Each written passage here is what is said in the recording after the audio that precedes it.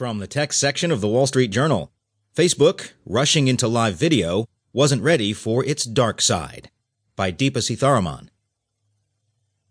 On orders from Mark Zuckerberg, more than 100 employees at Facebook Inc. were put into what the company calls lockdown when they showed up for work one Thursday early last year.